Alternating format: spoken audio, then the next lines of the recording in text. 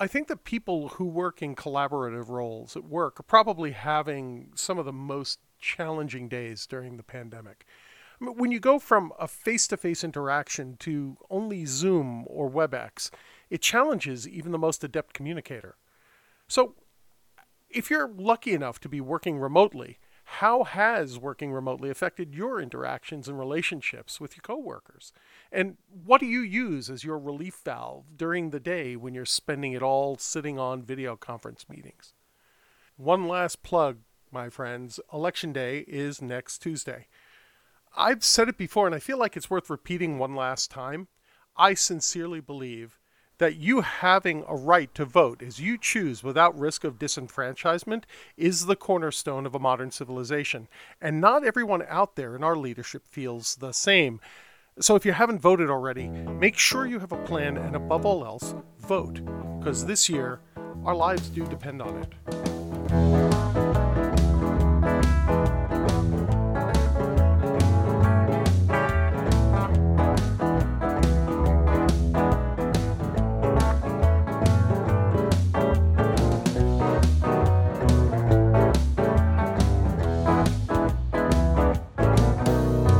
Noelle Stransky is a user experience design strategist for brands such as ZipRecruiter, Livestrong.com, and the Active Network. She's also spent time working in the gaming industry at Microsoft Xbox and is currently working on internal tooling at Riot Games. When Noelle isn't busy leveraging her technical and creative talents to craft a world-class design, she can usually be found building massive art installations for Burning Man out of wood, metal, fire effects, and LEDs. Noelle, thanks for joining the podcast. Thanks for having me, Jeff. It's nice to be here. Why don't you tell us a little bit about what you do? I am a user experience designer.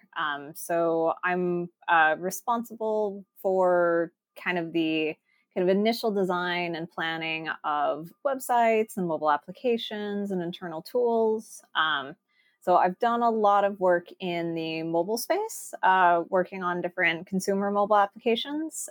So more recently at ZipRecruiter, working on their job seeker mobile application. Okay.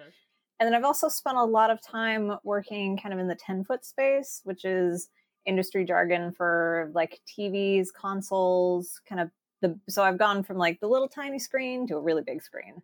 Oh, okay. Yeah, and currently I'm working with Riot Games, working in internal tools. Cool. What's the difference between the tools you're developing that are customer facing versus the tools you're developing for inside? Is there a different aesthetic for that? No, it's a really interesting, so it's a space that's new to me. So starting with this position has been my first time kind of going internal. I think traditionally internal facing things have not gotten a lot of love. Yeah, I can vouch for that. Yeah. As a user internally of them. Yeah, as anybody who's had to use internal software, it usually looks pretty bad. And I think usually teams just don't have a designer available. So what I'm trying to do is take the things that I know from consumer-facing products and bring it into internal tooling, because we're both external and internal consumers. Like if I can make it faster and easier for somebody to use something internally, like that just benefits everyone. Yeah. And now that we live our lives on a Zoom meeting, like anything to make our lives a little bit easier. Oh, I hear you. It's funny. I've been in IT for a long time. I go back to the pre-tech transformation days, right? When a programmer had the responsibility of coming up with everything that went into the interface. And I remember one of the jobs I had a long time ago, I was writing code for a rental car company, and I got to write their customer reservation system, right? So basically travel agents would use it to book car rentals because this was before the web. What was funny was the person who was originally writing the programs definitely wrote the programs for the computer and not for the people who had to use them. And so you'd have this interface come up and it would have 12 lines that you were entering data against on the interface. And every single line you'd enter it and it would redraw the screen, right? So when you're talking 50,000 records that have to be updated, it took a lifetime to get the work done. And one of the first things I did was go back and say, no. We have to start writing these things for the user, not for the computer. So having people who just think about the aesthetics of how these things work is really, really valuable, I think, to the users who have to use it. How are Absolutely. you? Where did you get trained for this kind of thing? Did you pick it up on your own? Did you have any kind of formal experience with it? So I went to Western Washington University, which is up in Bellingham, Washington, and we Okay. had a back in my day, we had a web design program. Okay. So it was the school had a graphic design discipline, and we were split up between like traditional graphic design and web design. So I don't think even we were using the term UX designer then. It was just everyone was still a webmaster and a web designer. Yeah. And it was actually kind of the first job I got out of college. I was working at a little startup that had a product that it was like 5 years worth of blog articles and web pages that had just piled up and piled up. It was a Yeah. mess. And Yeah. I think that's really where I started learning more about information architecture and UX design and like the structure of the site being an experience. So I'd say like some of it I got in school, and then a lot of it was learned on the job, mostly out of necessity too. Um, just like Okay. we had a problem and I had to figure out how to fix the problem. Yeah. Yeah, That's the best way for it to go, right? yeah. Are you part of a bigger team that works on the user experience? Not really actually. So I'm back kind of being a solo designer for at least my org currently. Um, Okay. but I do kind of have partnerships with other teams inside of Riot Games. So we have a couple other spots that have larger UX design teams. So just so I don't go crazy by Huh. myself alone in a corner, I try to kind of reach out and go to their meetings and bounce ideas off of them as well. Do you have a lot of direct interaction with the user? What would be your user community for requirements and things like that? Yeah, and that's actually the really interesting thing about doing internal tools at a kind of at least like mid-sized bigger company is like my user are kind of those admin company delivery leads, like folks kind of running the ship at Riot. So Yeah. it's actually been really easy to be able to just grab time on their calendars and talk with people directly. Okay. So like immediate feedback is like, and everyone at Riot is very good at like giving a lot of both positive and critical feedback and Okay. constructive feedback. Um, yeah, the only thing we run into is when I'm working on consumer applications, we could publish something and get data back from millions of people. Right. So we'd get a good idea of what was working, what was not working. Um, Yeah. Whereas when we're working internally, it's only a couple hundred. So Yeah. it like that data is not quite as strong. Okay. It's a very collaborative business, it sounds like, what you're Yeah. doing. Yeah. How has the pandemic affected you? Because I'm guessing that you're working from home, just like the rest of Hmm. us these days. Um, were you always working from home, or were you in the office most of the time before things shut down? Yeah, I like primarily I was kind of always in an office with like the sporadic work from home day here or there. Yeah. I started this job the first week of January, so I got a good like 2 months, 2.5 months in physically at the office, which was super good because I got to at least build up some in person relationships Yeah. before being hidden away in my house quarantined. Huh. Uh, so yeah, it's been an interesting transition. I've imagined that most of the work we do, we can do from remote, and the timing of this, if there's anything good that comes out of the timing of the pandemic, it's that it hit at a time when the tools for being able to work remotely were pretty much mature enough to be able to Hmm. work, right? I mean, we all have Yeah, VPN access, we all have tools like Zoom and things like that. But I can't imagine how the collaboration effort when you're sitting down in a conference room with a bunch of people and a whiteboard to work out things has changed and how we keep that going. What's your experience with that been like? yeah. I mean, it's been an interesting process because we've tried some new tools that are a little bit more cloud-based whiteboarding tools. But it's hard because, especially in a video chat, you can't have three people talking at once. Yeah. You can kind of get away with that in person. But like in some ways, it's made the design process a little bit harder. Yeah. I am glad that for myself, since my stakeholders generally are like one or two people, that I can still get people on a video chat and then get pretty good engagement. But I do find it's a lot of time like hunting people down and being like, hey, I need you now. Let's let's chat.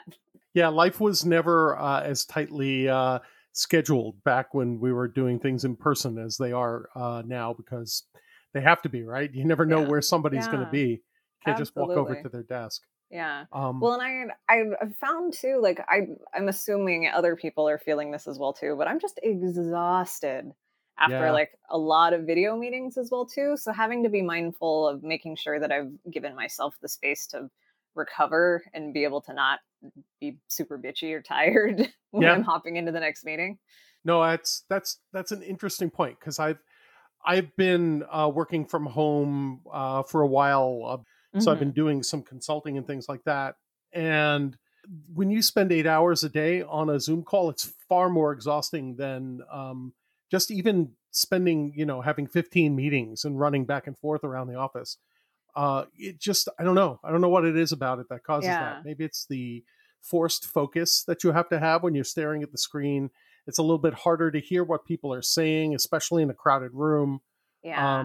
Yeah, I Well, totally and we're understand. lacking all of those in between like human interaction moments that like going to get water out of the sink and talking to a random coworker, or like it's all like now that I'm stuck at home, like I just sit at my desk for a long time.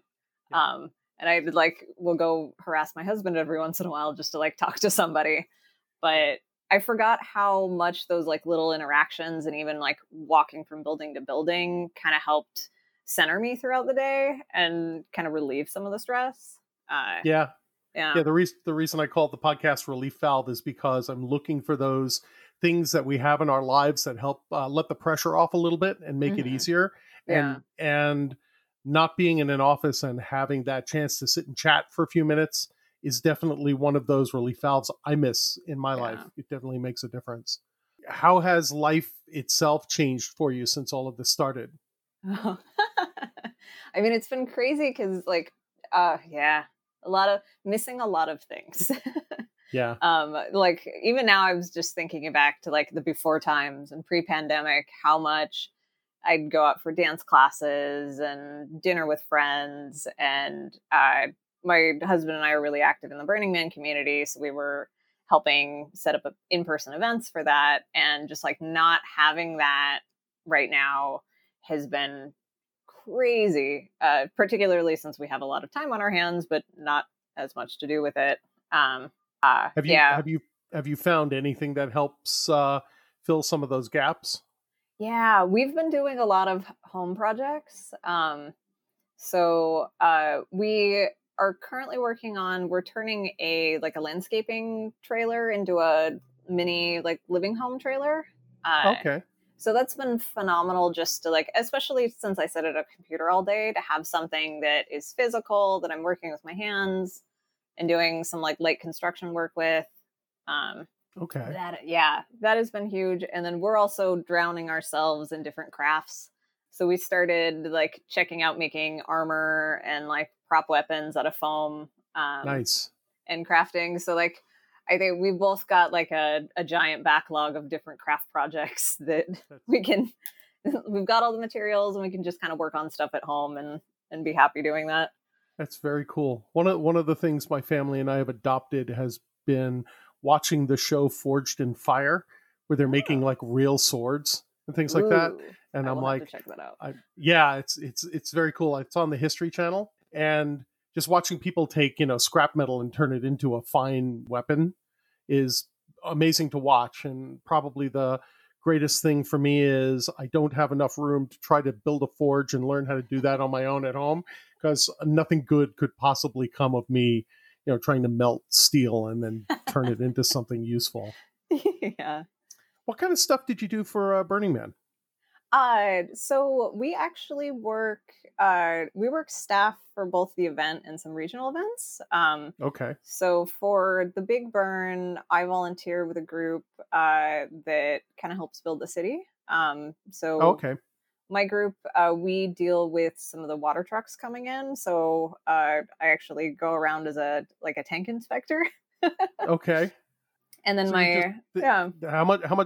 how much water do they bring in for what is it? Oh, 1 week or 2 weeks? yeah. Oh, yeah. Personally, you should bring something like it's like 2.5 gallons per person per day. Okay. Um, and then you're looking at a week. It's a lot. And then yeah, Yeah. we bring in a lot of just industrial water for medical and the commissary and staff, and then just also having emergency water too. So like just in case we get stuck out there, that there's water available if there was a like terrible emergency. Sure. It's a big event. How long does the planning up front take for it? The event itself spans a week. The DPW crews that I'm a subset of start on Playa sometimes a month ahead of times, Wow. and some of them are even working as soon as like June and May in like San Francisco and Reno. So the event run like planning for it runs at least half the year, if not Sure. probably. Usually by the time the event is over, then everyone is starting to plan for the next year. Do you move up there for that entire month, or do you go up on weekends? How does that work? So I usually when I go out, it's only about 3 weeks or 2.5 weeks. So at that point, everybody has moved on to the playa surface. So yeah, I'll actually go out and be there for 3 weeks. Okay. My husband's on a crew that he goes out for a month. So usually he's out there before me and set up. So I get to kind of show up and move into the trailer. Is that your vacation time every year, or do you Yeah. have enough that you can do other things? That's it, huh? That's where you get to go? Yeah. Usually I'm able to like take one more little vacation or two here or there throughout the year. So I've been lucky to work at places that have the open or unlimited vacation policy. So um, Okay. I try to take like time a couple times a year just to decompress. Okay. Yeah. Very cool. What was the biggest challenge that you faced when it became clear that we were all going to have to shut our lives down and find some other way to work? What was the Mhm. biggest thing you had to do to change your life to get ready for that? Yeah. Get ready is probably not a good term either, since none of Yeah. us really had any time to get ready. It all happened in like 2 3 days, Yeah. probably. No. Well, and it was such a trip actually because my husband and I were getting ready to go to a Burning Man regional event on like Friday. Okay. Um and on I think Wednesday or Thursday, like my company gave the word that like, oh no, we're shutting down and we're sending you all home. Hmm. And then the event organizer just made the hard decision of deciding to cancel the event because stuff had started getting bad. So we had actually prepped for living in the desert for 2 weeks already. Okay. So it was kind of funny, like as we were running around trying to like buy some more groceries, just being like, okay, well I think we're kind of okay because we You just were already prepping. stocked. Yeah, Right. That's funny. No toilet paper shortage in your house. You yeah, were all ready for that. yeah. Well, that's good. Thankfully we were good.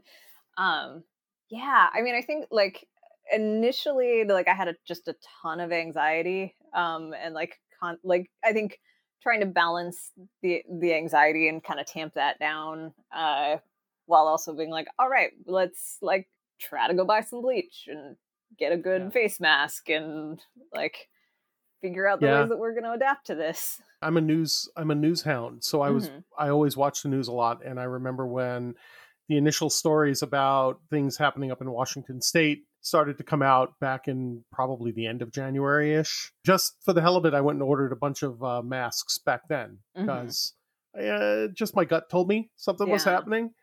So that by the time it got really bad, at least masks and hand sanitizer were in the house already.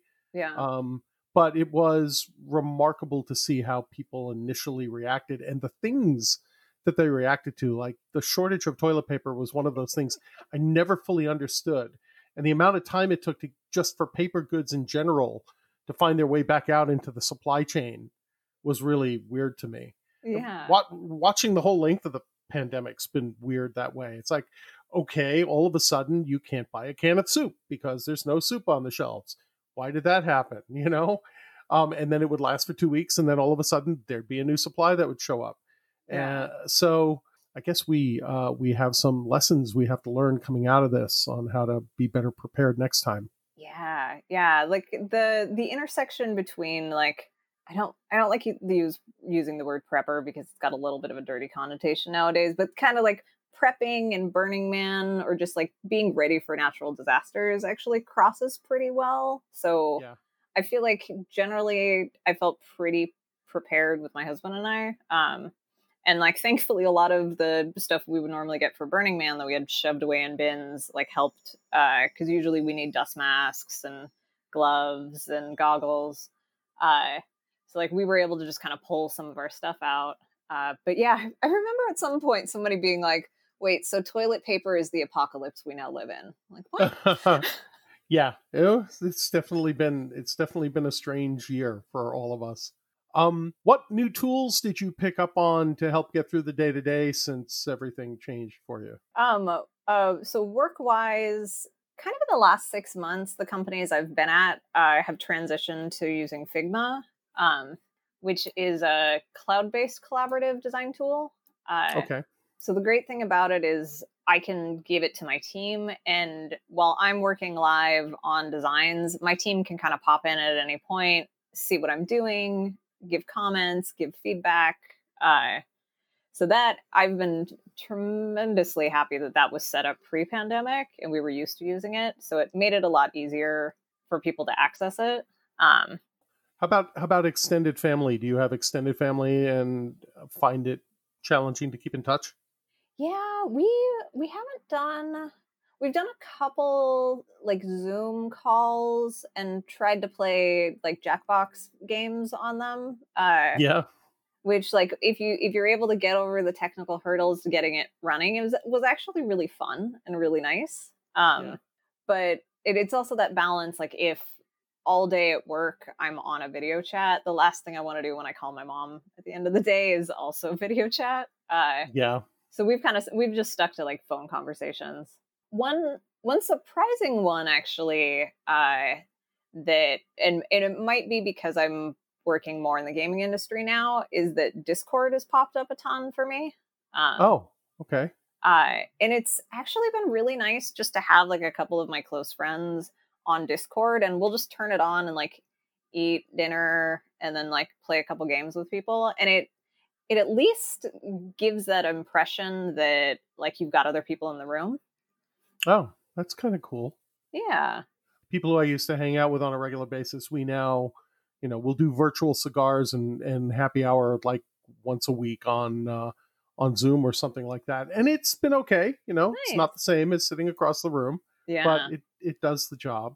And only recently have I allowed myself like to go sit in an outside coffee shop with Hmm. with people other than my immediate family and sit across the table from them and spend some Yeah. time. So I Nice. guess we'll all get ready to get used to the new normal. Yeah, yeah. We've done a Um, couple like bike rides too. Like our whole bright line has always been like if it's outside, like a limited number of people, but outside 6 foot at a distance, like that feels pretty safe right now. yeah, I definitely agree with that. So, what do you think the next 6 months look like for you? Oh, I don't know. I feel like a lone pessimist right now. Uh, I feel work wise, I think it's going to be about the same. Like, I don't think like I think work wise, we're just going to continue to like every day at a time adapt to this new normal. yeah. Have they made decisions that they're not going to bring people back into the office, or are they still planning on doing that? I think we're still waiting to hear, but the last we heard was like January-ish. So Yeah. Okay. I know we've got a couple months. I'm worried that the winter might get a little bad, just as far as the pandemic goes. as well too. So like from a personal perspective, part of me is like, you're not going to get me to go sit in an office with a bunch of other people for a while. Yeah, definitely not till flu season's passed, I think. Yeah. So like, yeah, we like, I feel a little bit like October is going to be a little bit of a last hurrah before hibernating for the rest of the year. So Yeah. Okay. yeah. How has social media treated you through this? And I've found the experience of being on social media since all of this, well, it goes back before all of this started, to be less than great. An um additional weight of exhausting. Yeah. yes, actually all by itself.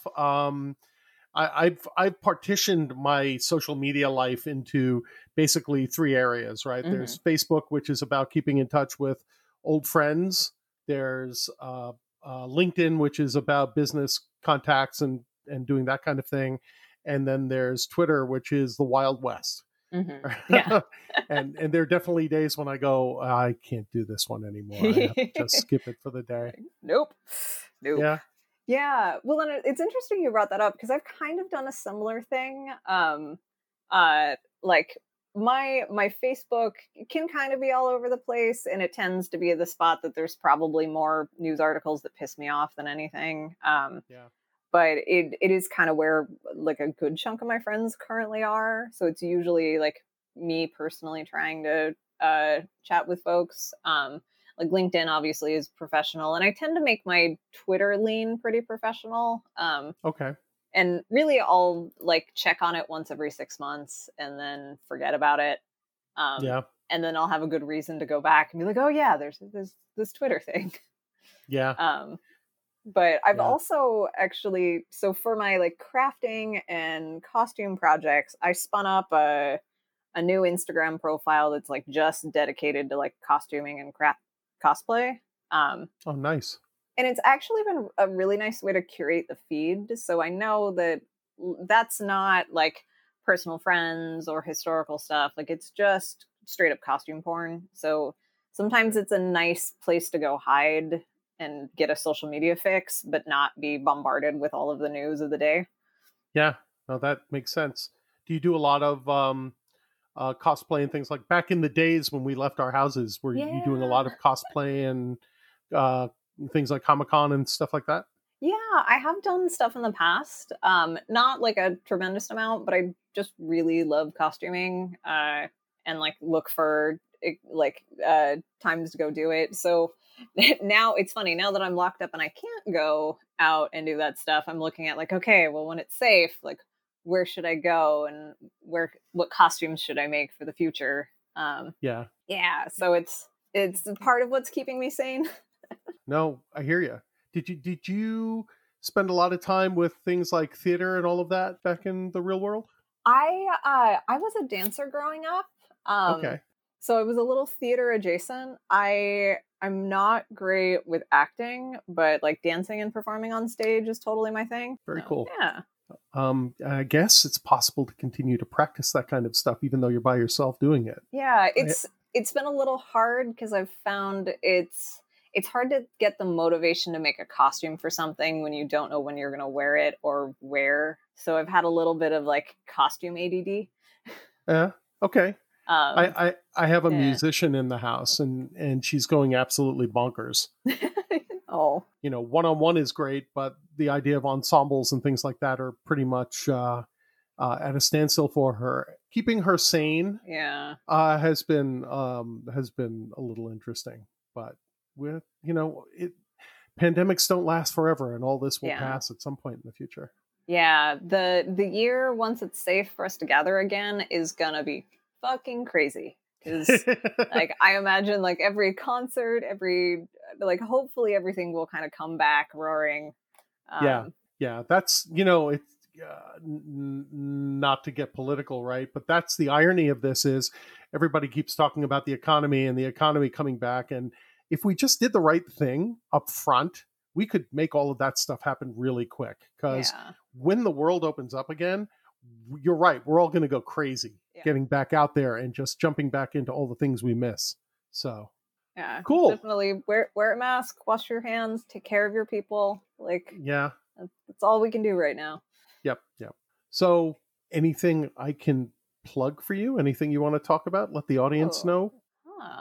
I don't have a ton. You can find me on Twitter at nstransky. Okay. I post stuff on there every once in a while. Okay. And yeah, and then that actually probably is a link to my portfolio website, which has got some design work on there. But Awesome. yeah, Noelle, thanks for taking the time to talk to me today. absolutely. This has been lovely. Thank you for having me.